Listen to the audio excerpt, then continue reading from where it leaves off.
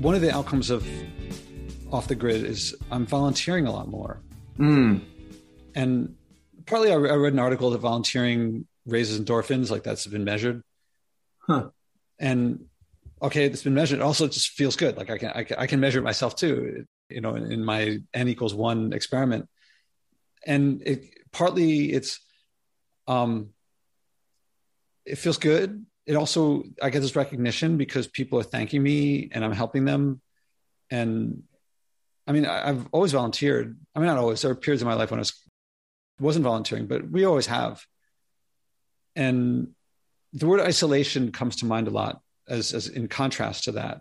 Yeah. That people talk about how isolated America is. And when look at, like, I don't know if there's this video channel on YouTube, Not Just Bikes. And I had the guy who does it as a guest. And yeah, he grew up in North America and Canada and compares that with Amsterdam, where he lives now. And it's not just bikes, it's the whole city planning. And it's amazing to see, among many things, there'll be some small urban street somewhere in the Netherlands. And it just looks like there's a couple of people going back and forth and a streetcar goes through, and then you'll show like a 6-lane highway in North America. And it's like the Amsterdam one has a higher throughput of people. Right. Even though it's pleasant and not noisy, and you can walk across the street without fear of getting hit. And this meeting that I had this morning was I walked from the guy picked me up to take me to the office. But when I went back, I walked back and I could see I go from the suburban area, then through this old streetcar town that was a streetcar town where people would go to the train and take it into New York City. But now it's become suburbanized, so that the across the street from the train station, first the train station, the station itself is like now falling apart. And across the street from it, the building looks like it's an old theater, and it was probably like the center of this town. But now it's kind of run down, and I don't know, there's like grocery stores and delis and cheap liquor stores. And I didn't yet see like a payday loan store, but hopefully that won't come to that. But there was a town core that you can see in the buildings that's not really there anymore. Yeah.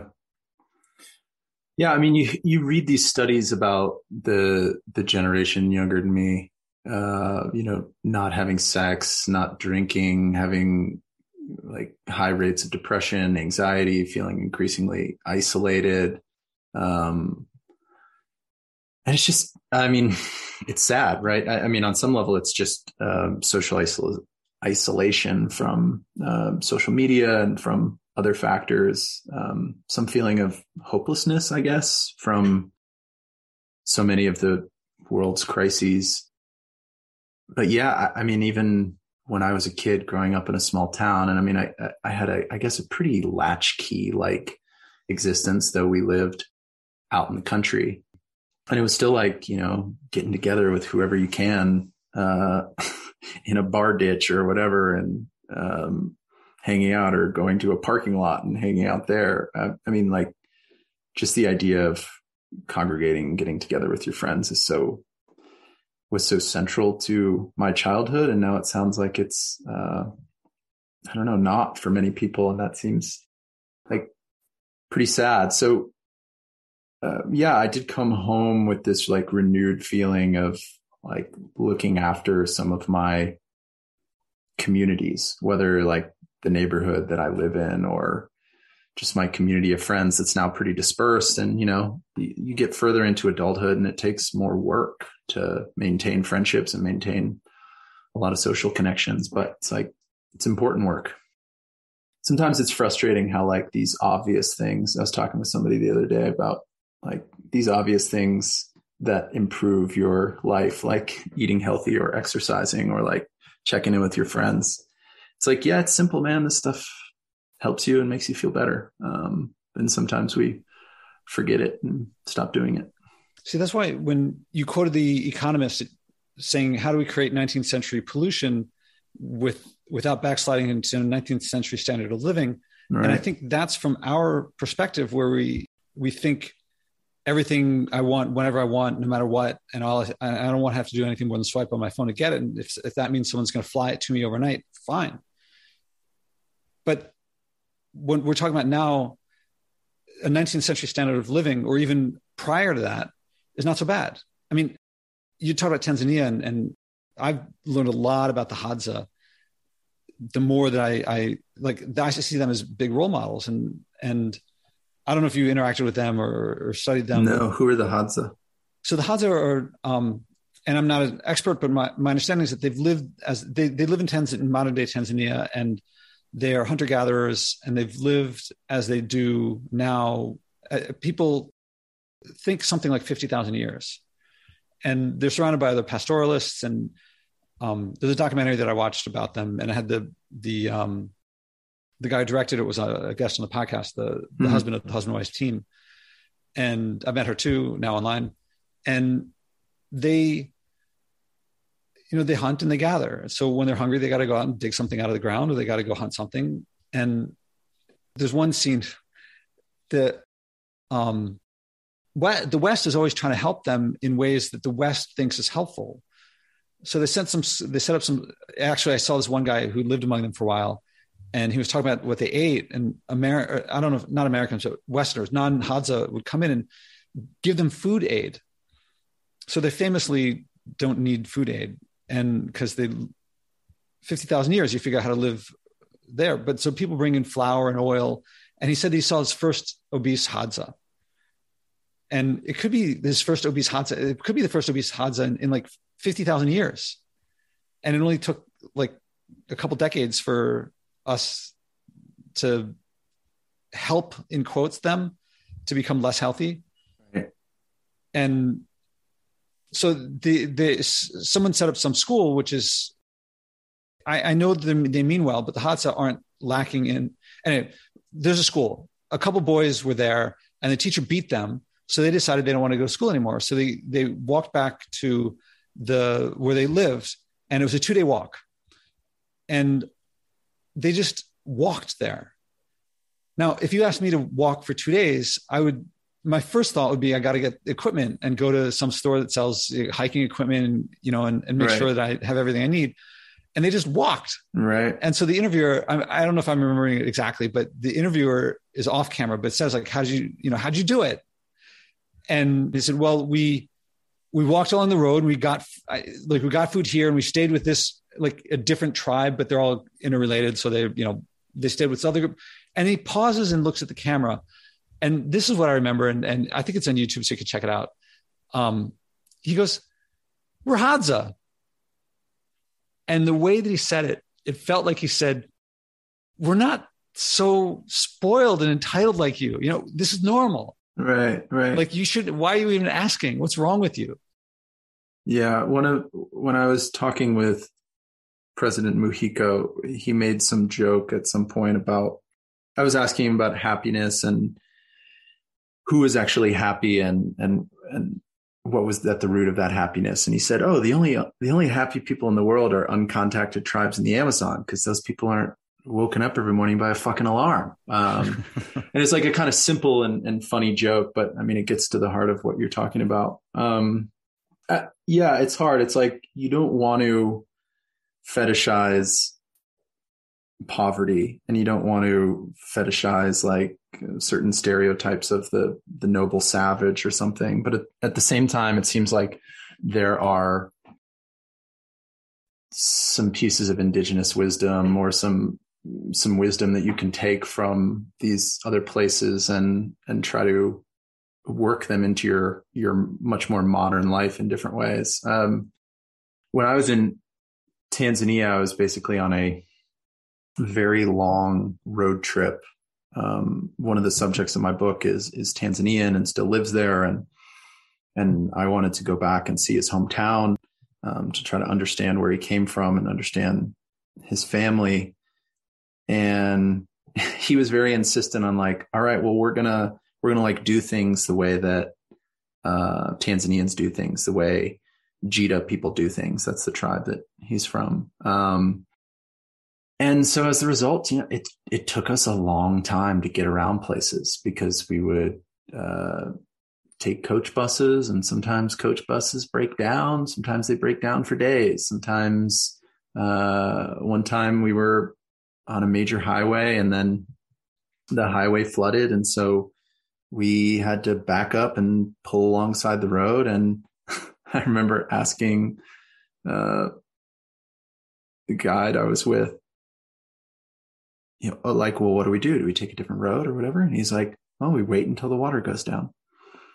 And so we sat on the road and like ate mangoes and chatted with people and caught up. And then the water went down several hours later, and we get back on the coach bus and we go to where we're going. And that's all to say, like, there are small inconveniences in life that I feel like American life, American infrastructure has like ameliorated a lot of these small inconveniences that are like at their core, just small inconveniences, I don't know what that means in terms of how to bring that wisdom or that experience into your own life. But some of it is just like, I don't know, not grasping after convenience all the time, and not, just buying something on Amazon to be delivered the next day because it's convenient or easy. I mean, no longer, my wife's been big on this for many years, but we don't get things from Amazon, and it is actually pretty easy. I don't know. Yeah. I don't think it's like changed my life in any observable, measurable way. In fact, like just kind of seeking out the local store that can get a, hookup for my iPad or whatever I'm looking for, or a hookup for my computer. Like that stuff's pretty damn easy. It's not a big inconvenience. Yeah, this is what I found in the tone of your article of and what I really thought that you saw role models that we in America could learn from, that we generally think we should be the role models. And that you're saying, I think this is one of the most important things that we can do here is with regard to our environmental problems, is to find role models, and in order to charge our imagination to look forward to things that we now think would be horror shows. Right. And no one's doing it. I found very few articles like yours, and yours hits the spot. Well, thanks. Yeah, I mean, one of the biggest things I endeavored to do was just try to suggest that there are many different paths forward, and that each of them require some imaginative leaps, and that there perhaps needs to be some balance between supply and demand side intervention. There perhaps needs to be some balance between personal responsibility and advocating for systemic change. I don't think I was pushing for any one role model or any particular vision of the future so much as just suggesting like that we think about the problem in a little bit more of a holistic way, or a little more of a, wider way. I know some people have felt like my article is advocating for austerity or advocating for personal responsibility, but I think that's maybe a kind of misreading of what I'm doing, which is to try to suggest that there are a lot of different paths forward, and a lot of them already exist in some shape or form around the world. In some sense, I guess that's what I was trying to do, is talk about climate change, climate action as this kind of problem of imagination. And then, one way to solve problems of imagination is to go out and look at something you haven't seen before. I think that's a lot the way that a lot of imaginative work begins. The way a lot of novels or movies begin is some filmmaker, some novelist going to a foreign place and experiencing something new and kind of seeing how things might be slightly different, or slightly, just slightly different from what they expected or what they had previously imagined. We could go on, and I propose there's one question I want to ask you before wrapping up. And also if there's anything you want to add that worth bringing up, but I'm curious what other feedback you've gotten from other people, like maybe from your editor originally, but then also from readers. Yeah. Well, it's always tricky. You both want to pay attention to that because you want to be receptive and responsible to the journalism you're doing. On the other hand, like sometimes reading comments is not like the most calorically dense nutrition you can do for yourself as a writer and reporter. I've gotten a lot of really cool feedback from it, that people felt inspired to act a little differently. They felt somewhat more hopeful, not necessarily hopeful for anything in particular, but just hopeful that there are models and pathways out there that exist that they hadn't considered before. I got a lot of emails from maybe people like yourself who are undertaking different kinds of personal experiments and what the successes or trials of those things have been. That's been pretty cool to get emails from all around the country and around the world from people doing that stuff. It seems like people have felt like, I don't know, it was something somewhat novel, somewhat fresh, somewhat optimistic, which has been really interesting and nice for me to hear. Both that it felt like it was a novel take on a problem that a lot of us are thinking about, and also that it felt optimistic to them, which I guess wasn't something that I set out to do, nor was it necessarily a thing in my mind while I was writing. But perhaps a lot of the stuff we've talked about today just was kind of seeping into my brain unconsciously as I was writing, and lent itself to a bit of a optimistic subtext. I don't know. That's probably as deep as I've read into some of the responses. Well, I'll be curious if it does seep in and propagates throughout your life. If you find that happening, I give you an open invitation to come back and share how that's changed. Yeah, I wonder for you, what's often the prompt for you to undertake some new change or some new experiment? Yeah, I mean, is it reading an article? Is it having some realization while you're walking down the street? Like, how have things gone from a thought or an imaginative moment into like concrete action?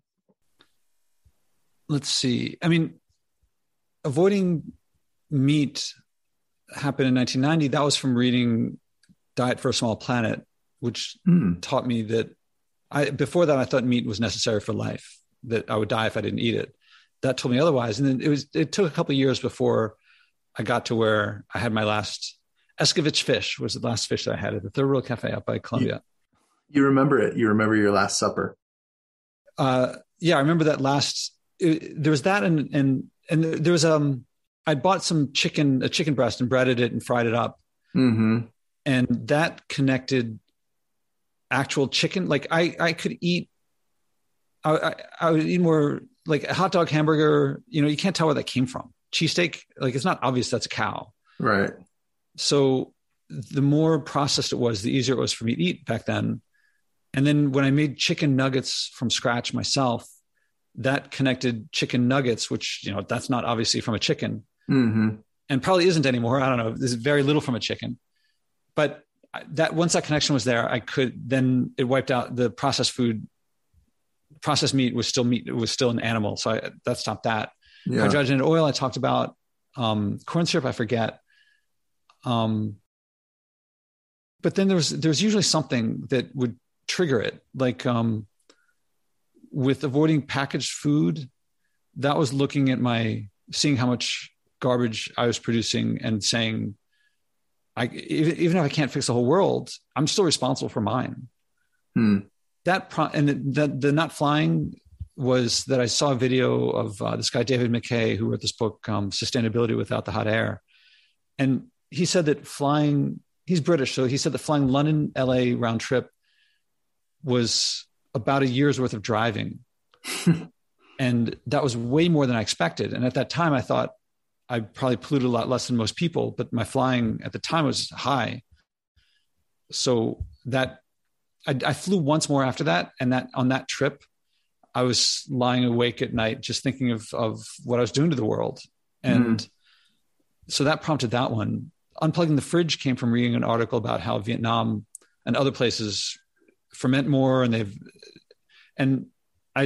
By that time I'd learned that too much analyzing and planning just delayed things. So I read that article. I was sitting there looking and my fridge was the biggest power draw in my apartment. And I was like, I have no idea how I could get by without a fridge. And so I started thinking about how I would do that. And then before I could stop myself, I went over and unplugged it just to force myself to figure it out. Then unplugging the apartment, I went for 24 hours with it unplugged once to see if I could do that. And that wasn't very hard. I just went with my ex-girlfriend and we just rode our bikes around and went to Brooklyn. And since I did that 24-hour, that was prompted because when my electric bill was down to like $1 a month, there's $18 to $20 that I can't do anything about. That's just connecting. Right. But for the part that is variable, then once it was down like $1, $2, I posted on my blog, I wonder if I could get to zero. And I wonder can anyone help me with, does anyone know how solar works? And no one answered, but that kind of stuck it in there. It's like, I wonder if I can do this. Mm-hmm. And then again, that happened when I unplugged, the first time there's one time when I charged the battery all the way up to 100%, made some stew. That meant I had enough food for a few days and the battery was down to like 20%. And I thought, if I want to try for a month, should I do it when the Con Ed bill, the bill comes on the 7th? So I was like, should I wait till the 7th? How much should I figure out, like how much the computer uses, how much the floor lamp uses? And then I realized, this is that analyzing and planning. Analyzing and planning always delays things. And then came the thought, I guess I just started. Yeah. Yeah. It's fascinating how, and I got to hand it to you, how quickly you go from thinking about something to trying it out, because I feel like some large percentage of my time and my brain space is occupied by like shit that I would be interested in trying or shit that I feel bad about or I want to spend more time doing and then not doing. For various reasons, like procrastination, or I forget about it and move on to some other thing. Or although it's interesting, things like flying, I have been kind of consciously, unconsciously flying a bit less this year. I mean, I made a couple of big trips, obviously, to Uruguay and then to East and Southern Africa, but there have been smaller things like conference, speaking engagement, other little things that I maybe would have normally jumped at. And in the last couple of months, I've been like, I'm good. I don't know that I need to do that. Partly because flying sucks and partly because I'm not unafraid of it. But I also wonder if there's some element of just like contentment without doing it now that's kind of seeped in for me. I've had big changes there. I mean, I should mention that when I saw the packaging, when I decided to try to avoid packaged food, there was 6 months between when I had the idea to do it, when I actually started. That's what taught me. Okay. That makes me feel a little better. Yeah. It was because I was like, what do I do day 1, day 2, day 3? And right. Do I count? What about stuff that's in my cupboard? So what I learned from that experience was the best way to answer all these little knick-knack questions was just to face the questions as they come. Right. But I didn't know that until I actually did it. I had this moment when I went to, so I just one day said, I'm starting right now. I'm not going to die. I'm just going to start now. Mm-hmm. And I figured it out. So I said, all right, the stuff in my cupboard, I'll allow. So it's no buying anything packaged. So I'll eat something packaged because I had packaged food there. And then when I went to the store, I had this big moment, and I talk about it in one of my TEDx talks of feeling like helpless. And what can I do? Like I can't eat without hurting people. Yeah. Because you've seen the pictures of the plastic in the ocean, and I don't know if you've seen the story of plastic, but this is well before that. But I knew what was going on. Mm-hmm. And then, yeah. And so I bought beans dried and boiled them on the stove for the first time. And, some people have been doing that since they could turn on a stove, right, or light a fire. And, there was a lot of shame to get over, of feeling like, how could I not know this basic thing? Not a lot of shame, but, maybe not shame, but like stupid, or feeling like unprepared, or just entitled. Like, how did I not know that it was so simple? Yeah. And then even after I started doing it, I was having basically steamed vegetables on lentils with a little salt and pepper on it for months and months and months, and slowly figuring out how things would go together, until eventually my famous no packaging vegan stew formula came together. And now I love my food now. I mean, that experience from 6 months of analyzing and planning, going nowhere, to just realizing, just do it, figure it out as it comes. If I try to solve every possible problem, I'll never start. And that's what I see as a culture we're doing. Mm-hmm. The way I jokingly put it is that if you ask a bunch of economists and engineers to solve a problem, if you give them the budget and time and money, they'll use up the time and money and then tell you, we're almost done. We need a little more time and money. Right.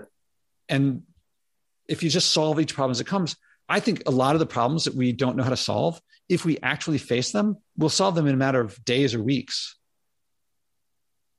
Yeah, that's interesting. I mean, I guess I was thinking about these problems on a kind of macro level when I was writing the piece, that it feels like there are different pathways that people are suggesting through systemic action, and different models show how we can get to net zero by this year or that year. And that's where we should place our energy. And in the back of my head, I was thinking like, well, what about in the meantime? Like, can't I also choose to just forego flying for a couple of months while I'm also voting for some of the decarbonization measures that these activists or climate scientists are talking about? And it also seems like choosing to make these small personal behaviors a little less impactful is also going to maybe push you to be more engaged on these things on a kind of macro or political level. It certainly doesn't seem to me like it could be the opposite, like that somehow by focusing on my personal behavior, I could start to tune out of the wider political sphere or implications. I guess, I mean, the world is vast and full of a lot of different people, but it just doesn't seem to me like an attention on personal behavior could undermine wide-scale systemic action. That seems weird to me. I think it's people defending their sense of, if they recognize that what they do matters, then that means all the stuff they've been doing up until now, they're responsible for. And that's going to make them feel guilty. And so that's Lincoln's quote.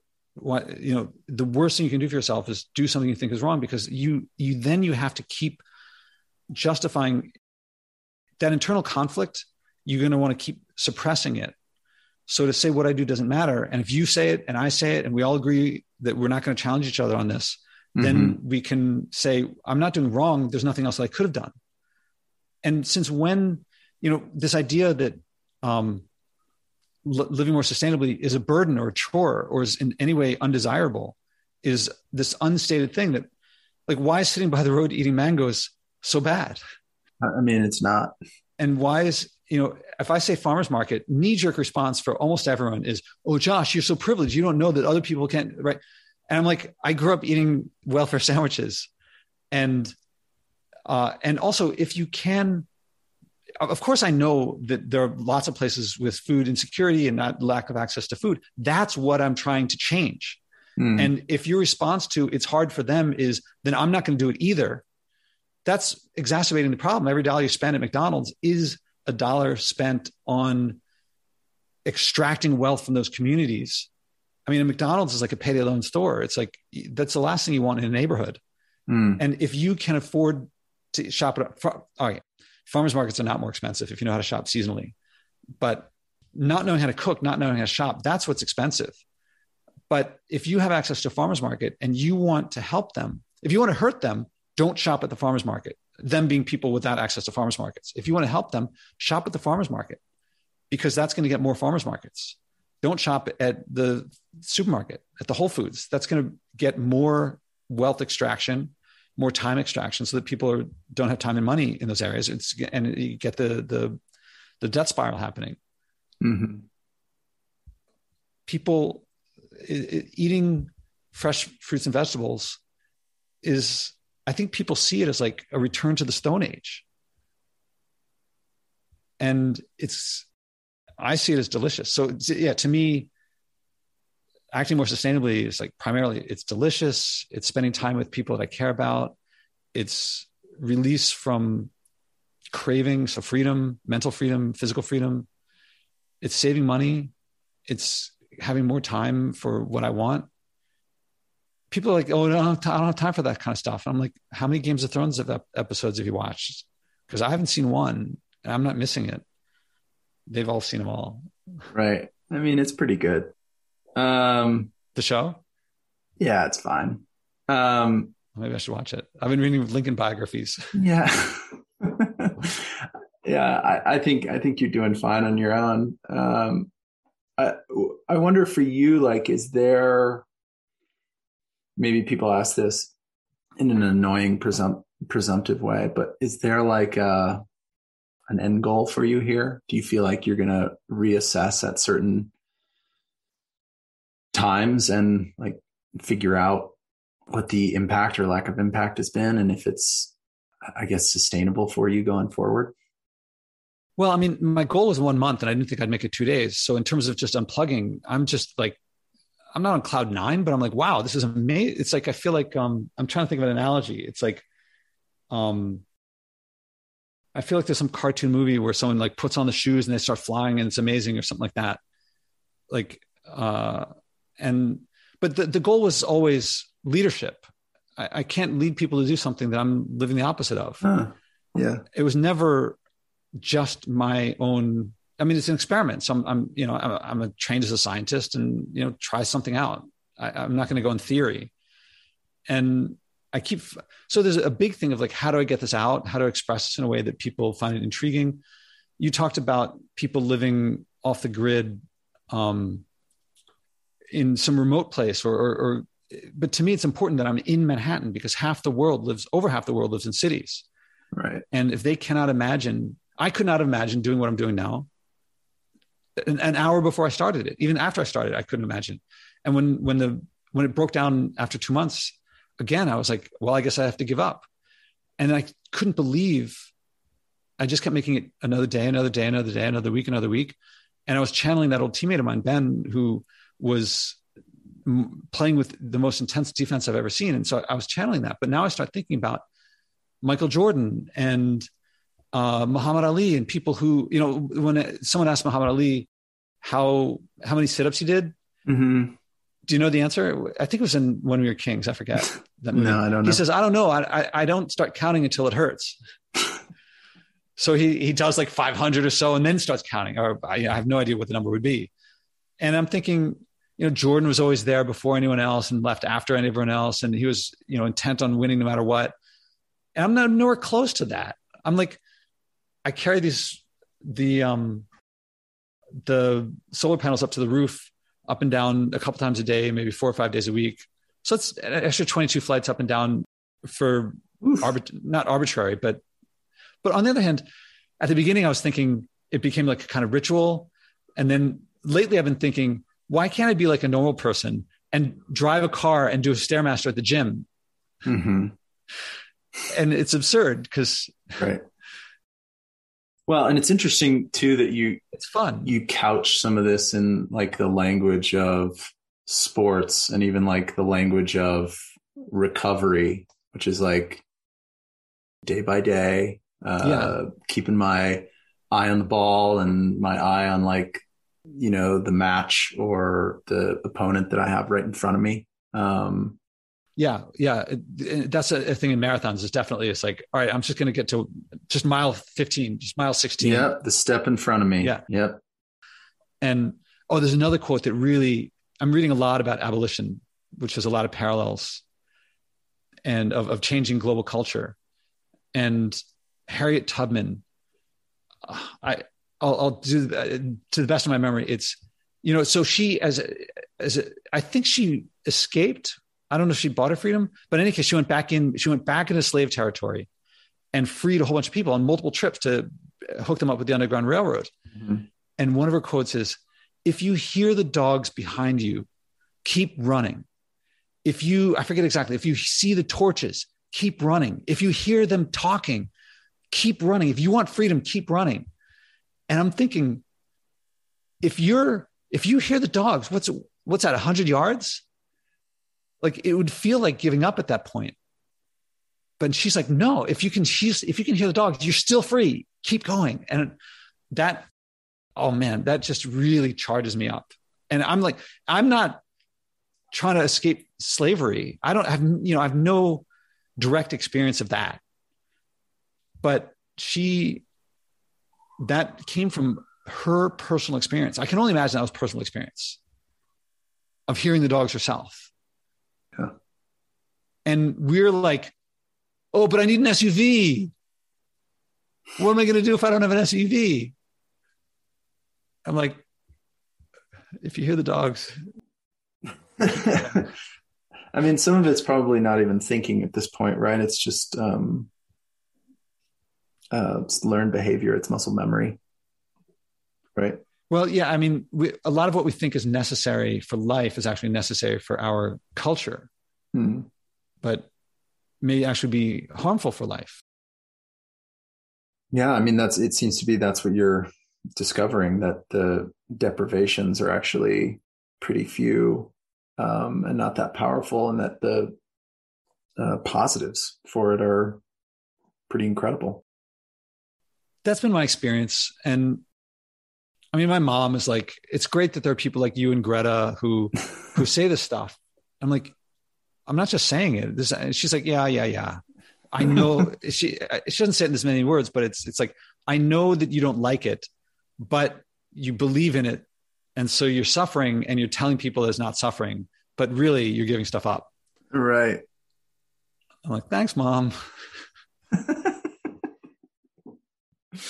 I mean, maybe she knows you pretty well, and maybe there is some little suffering involved in it, but I don't know that that's a bad thing necessarily.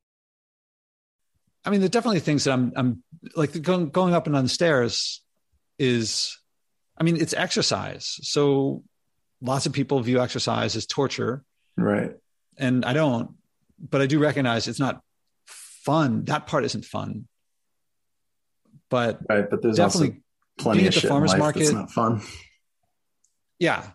And I mean, there's plenty of stuff that's not fun that I'm not doing anymore. I mean, going through security at the airport. Oh man, a friend came in to visit, and it was the first time in New York. So I went to JFK to meet her plane. That was my first time in an airport in a long, long time. And I was like, this is horrible. This is like a wretched place to be. Uh-huh. And maybe I was projecting some stuff, but it was like, everyone seemed so miserable. And so what are your rules around using public transit or like the elevator in a building, or the power that might be provided by or being paid for by other people? Do you have like rules around these things? Yeah, some rules and some figured out as I go, because definitely if you try to solve everything before you start, I'll never start. You'll never start. Yeah. So I have to figure some things out as I go. And some people are like, well, what about this? And I'm like, I haven't figured that out yet. I don't know. So like toothpaste, for example, they keep giving out all this. They give out toiletries to homeless people in the park. And a lot of the stuff just gets thrown away. And I'm like, this is a sealed container.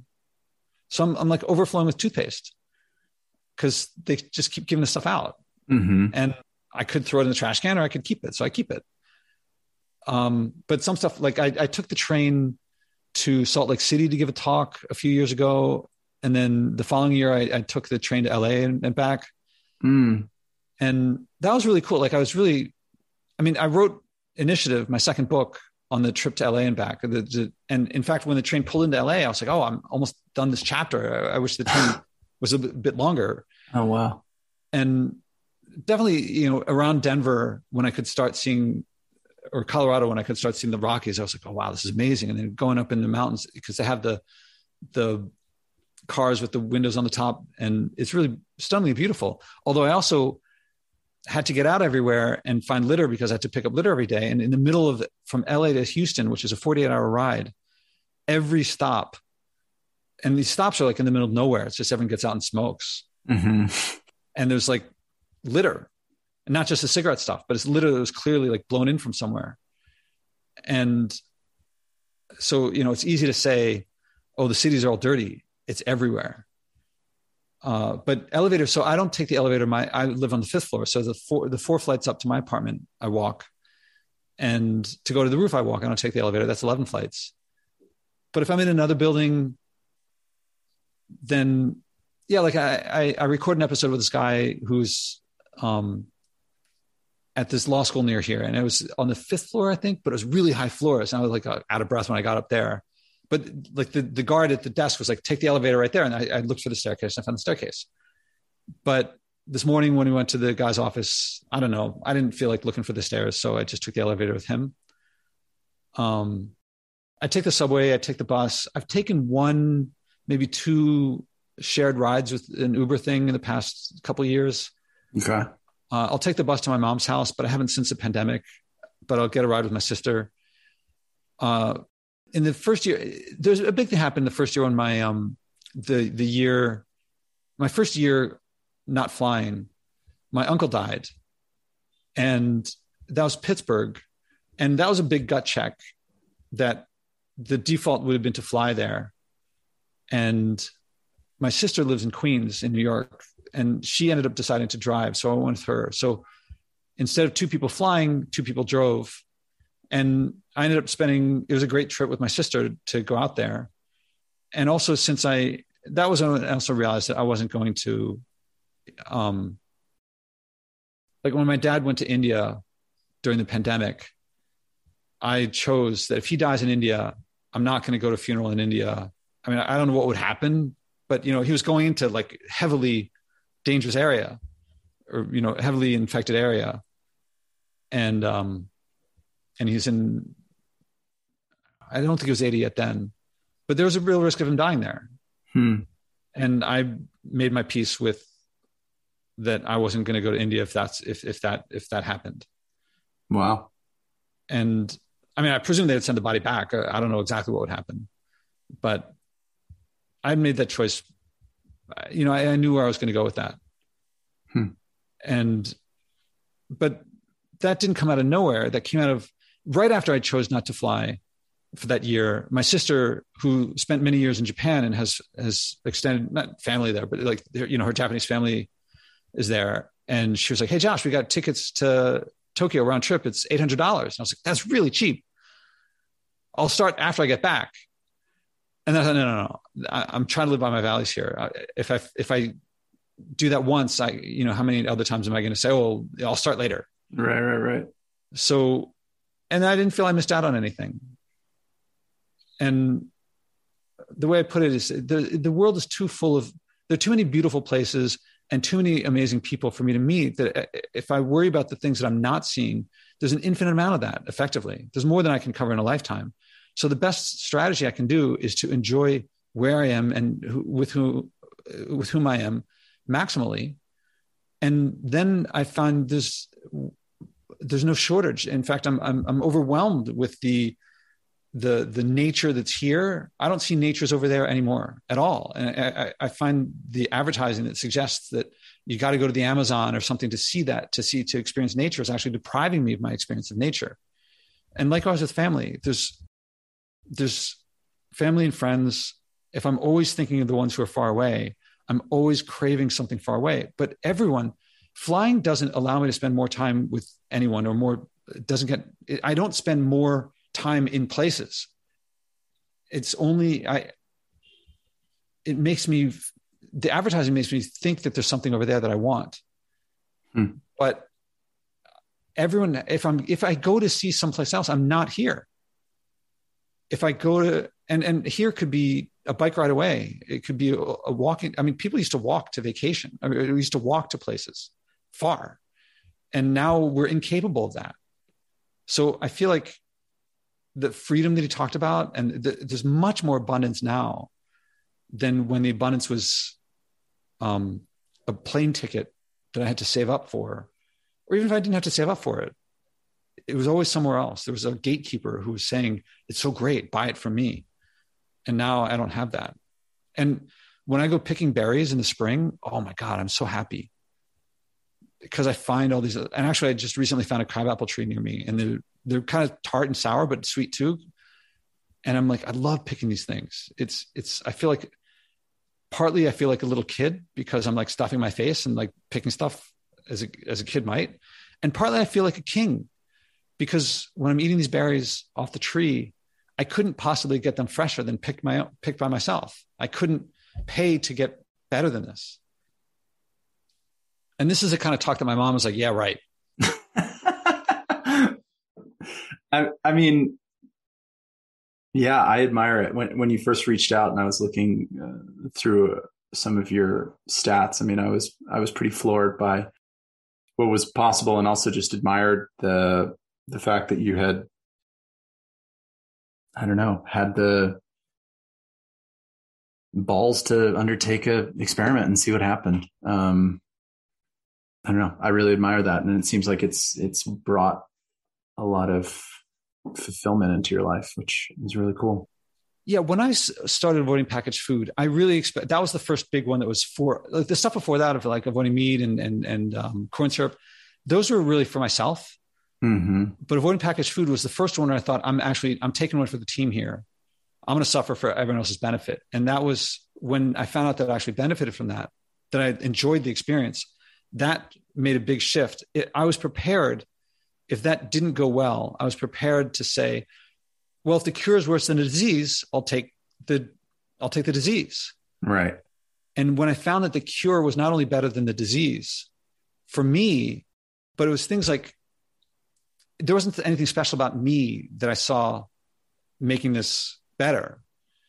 And I thought, this is something that I saw an opportunity for leadership, that to change the vision, and I could tell that I'd been fed a story that was serving someone else, not me. And there was a brighter future this way than anyone saw. And how to communicate that it's not reverting to the Stone Age. It's not that a recession followed by depression, followed by economic collapse, followed by the Road Warrior and Mad Max, followed by some dystopic future. It's enjoying tomatoes locally, and then you don't get them for 10 months. Yeah. Because they're not in season anymore, but something else is in season. Yeah. I mean, I think one possible result of climate change is that we're going to have diminished quality of life, right? I mean, I think we've all pictured climate change in a certain way as like the end of the world, but the reality is that it's not the end of the world, at least for our generation and the next, but that it is maybe the end of a certain kind of quality of life or a certain kind of convenience and comfort. And I was talking to a class yesterday, as I mentioned, and I was saying this to them, and I actually find some amount of hope and optimism in that, though it sounds, I don't know, cynical or pessimistic or something, but the idea that life may change in certain ways, but that there's still the ability for us to find life within new parameters, actually somewhat hopeful and optimistic. And it makes me feel much less fatalistic about the future and about what to do, because I feel like a lot of the catastrophizing and a lot of the far-reaching studies have had that effect on people. They've left them confused about how to go forward, confused about if they can go forward, confused about if it matters at all. And it seems like in the last couple of years, there's been a switch, both in the science community and maybe in the activism community too, in like toward away from these far-reaching studies and models about what's going to happen in 2050, about 2100, whatever it is, and increased focus on what's going on right now and what we can do right now and what small changes we can make, particularly as a household or as a city or as a state or as a region. And that, I don't know, I find that a bit more inspiring or motivating than I did before. Yeah, the scientists, people haven't tried doing it. I have to be blunt here. They don't know what they're talking about. To suggest that this is a burden, they really have no clue what they're talking about. It's a bunch of people who have read books on music theory, and they're trying to teach piano when they've never put their fingers on the keyboard, and they just think it's too much of a pain to practice. And every now and then they just take a sledgehammer to a piano, and that's not whom to learn how to play the piano from. And how to learn how to live sustainably, how to change culture. That's why I'm reading Lincoln. That's why I'm reading Tubman. That's why I read about Thomas Clarkson and William Wilberforce, and because they changed culture, they did it. And I'm always going to be a fan of science, but just doing research. I saw a movie about disappearing coral reefs. And they showed some images to a bunch of scientists. There's some conference, a science conference, maybe it was about coral reefs. And they showed what's happening, all the bleaching, and they're all disappearing. And all these scientists are crying because they're seeing, their life's passion is dying. Yeah. Now, when you know what to do, emotions get intense when you don't know what to do. If you know what to do, you roll up your sleeves, you put on your wingtips, you get to work. But they had no idea what to do. They were clueless. And in fact, they were contributing to it as much as anyone, because scientists fly around because all the trips are paid for. And that's one of the perks, is like you get to take trips everywhere. So they're helpless. I want to take that. I don't want people to be helpless. And I don't want people to feel like, oh, I have to give up all the stuff. Or maybe if they realize that what they're giving up is actually holding them back in the way that a heroin user does not want to give up that jolt. Yeah. Or at a certain point, they feel like they have to take it to feel normal again.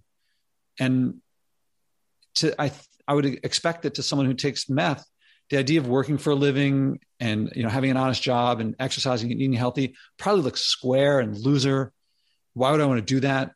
And I inject this stuff and it's great. Why would I ever want to do push-ups? Why? But I think most of us get that that's an illusion that's maintained as long as you keep injecting, as long as you keep living a standard American lifestyle, you're going to be addicted to it. Mm-hmm. But what, from our perspective, looks like, a 19th century lifestyle, and careful not to slide into 18th, 17th, 16th, Stone Age again, mothers dying in childbirth, you get a cut, you're going to die. Your tooth hurts, you got to pull it out with no anesthesia. That's the story we project in order to keep doing what we think is wrong and still be able to sleep at night. And that's scientists and politicians and activists, and they don't get it. I can talk about I can read a book on piano theory or on music theory and talk about theory because I know some math and I can talk about the patterns and what a perfect third and fifth and whatever that stuff is. I don't really know it, but I'm sure I could learn it. That doesn't mean I can play piano. I can read a basketball, the rule book, and that doesn't teach me how to dribble. And that's what we have. It's a bunch of people who've read the rule book and telling us, I know the rules and you don't. Here's what to do.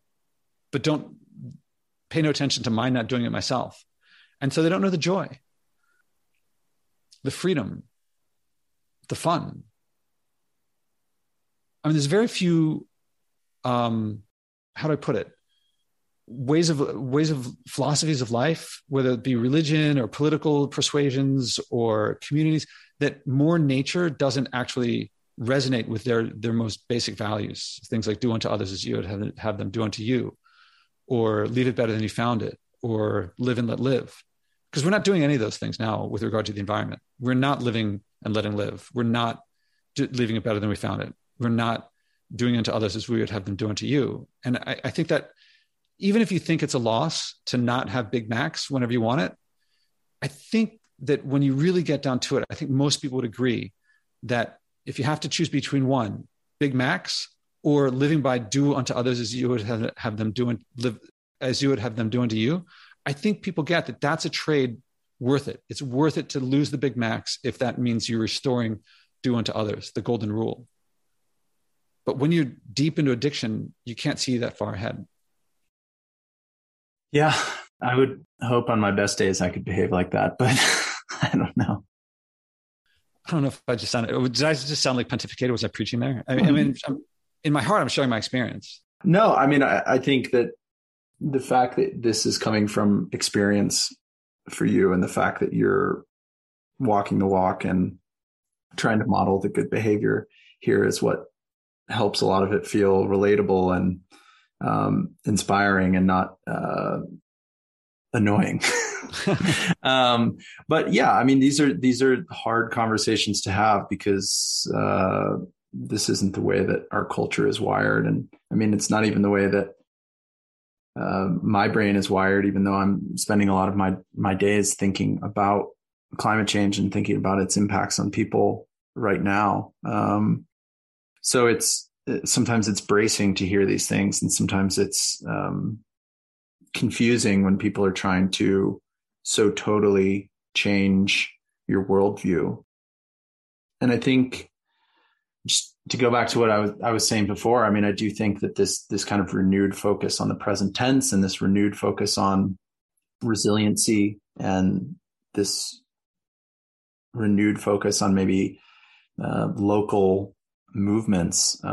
That's why some of it feels empowering, because I think the kind of science fiction scenarios, to borrow a phrase that Walter Bathkin used in the Uruguay story, left everyone feeling pretty fatalistic and like they couldn't do anything, and like the future was closed to all possibilities because the models and the studies were showing them that. And I think this is also probably the natural result of us being in the first couple stages of a movement, right? Things have felt extreme. No one's known what to do. And I feel like we're entering maybe another stage of the movement where people feel galvanized towards action. Renewable energy seems like it's taking hold in a lot of different communities and different places around the world. And it also seems like, maybe with Uruguay as an example, some of these lessons about sustainable living are taking root in different cultures. Whether that all adds up to what we hope it to be or what we need it to be is the open-ended question. But I don't know. I was interested to be able to go to a place where I could see a model of things being done, and I found that pretty inspiring. Well, I'm glad that you shared it, and I'm glad that the things that you did to reach the place to present it as you did. And I mean, we've both used the word imagination a lot, and the article uses a lot. And I think that's one of the biggest things I took away: imagination and role models of a different direction than a lot of people think is the only way we can go.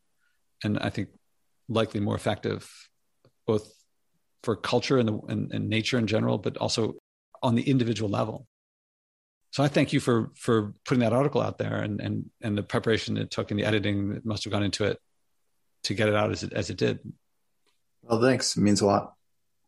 And I'll repeat the open invitation as things settle in your life, and if things change or not. If you want to share, I'd love to have you back to hear how it goes after however long it takes for it to propagate. Yeah, thanks. I'll be curious to check back in with you and see what experiments you have going. Well, Noah Gallagher Shannon, thank you very much. All right. Thanks a lot, Josh.